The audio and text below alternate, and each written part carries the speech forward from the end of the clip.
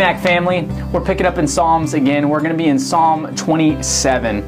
Psalm 27 verse 8 is a verse that, man, it's just so full of the pursuit of God. You see, the psalmist says, when you said, seek my face, my heart said to you, your face, O Lord, I shall seek. And I feel like that kind of captures this conversion experience when you first hear this calling out from God to you saying, seek me, come to me, and your heart just changes its posture, and you almost, without realizing it, say, God, I'm going to seek you with everything.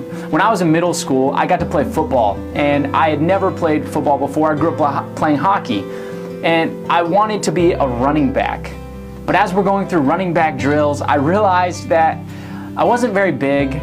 I could run, but I wasn't going to be the fastest guy, and so I wasn't going to be a very good running back. But then I realized that I could do something better than most, and that was I could pursue.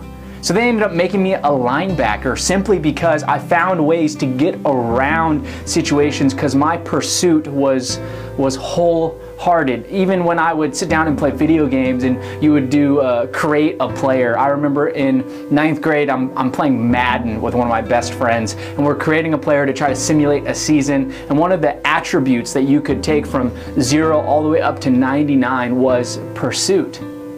And it makes me think of this verse when we talk about pursuit, because here the psalmist is saying, God, I'm going to pursue you with everything.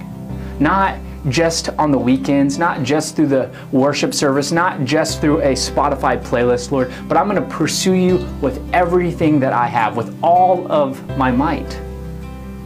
But it's all around this context of the face of God.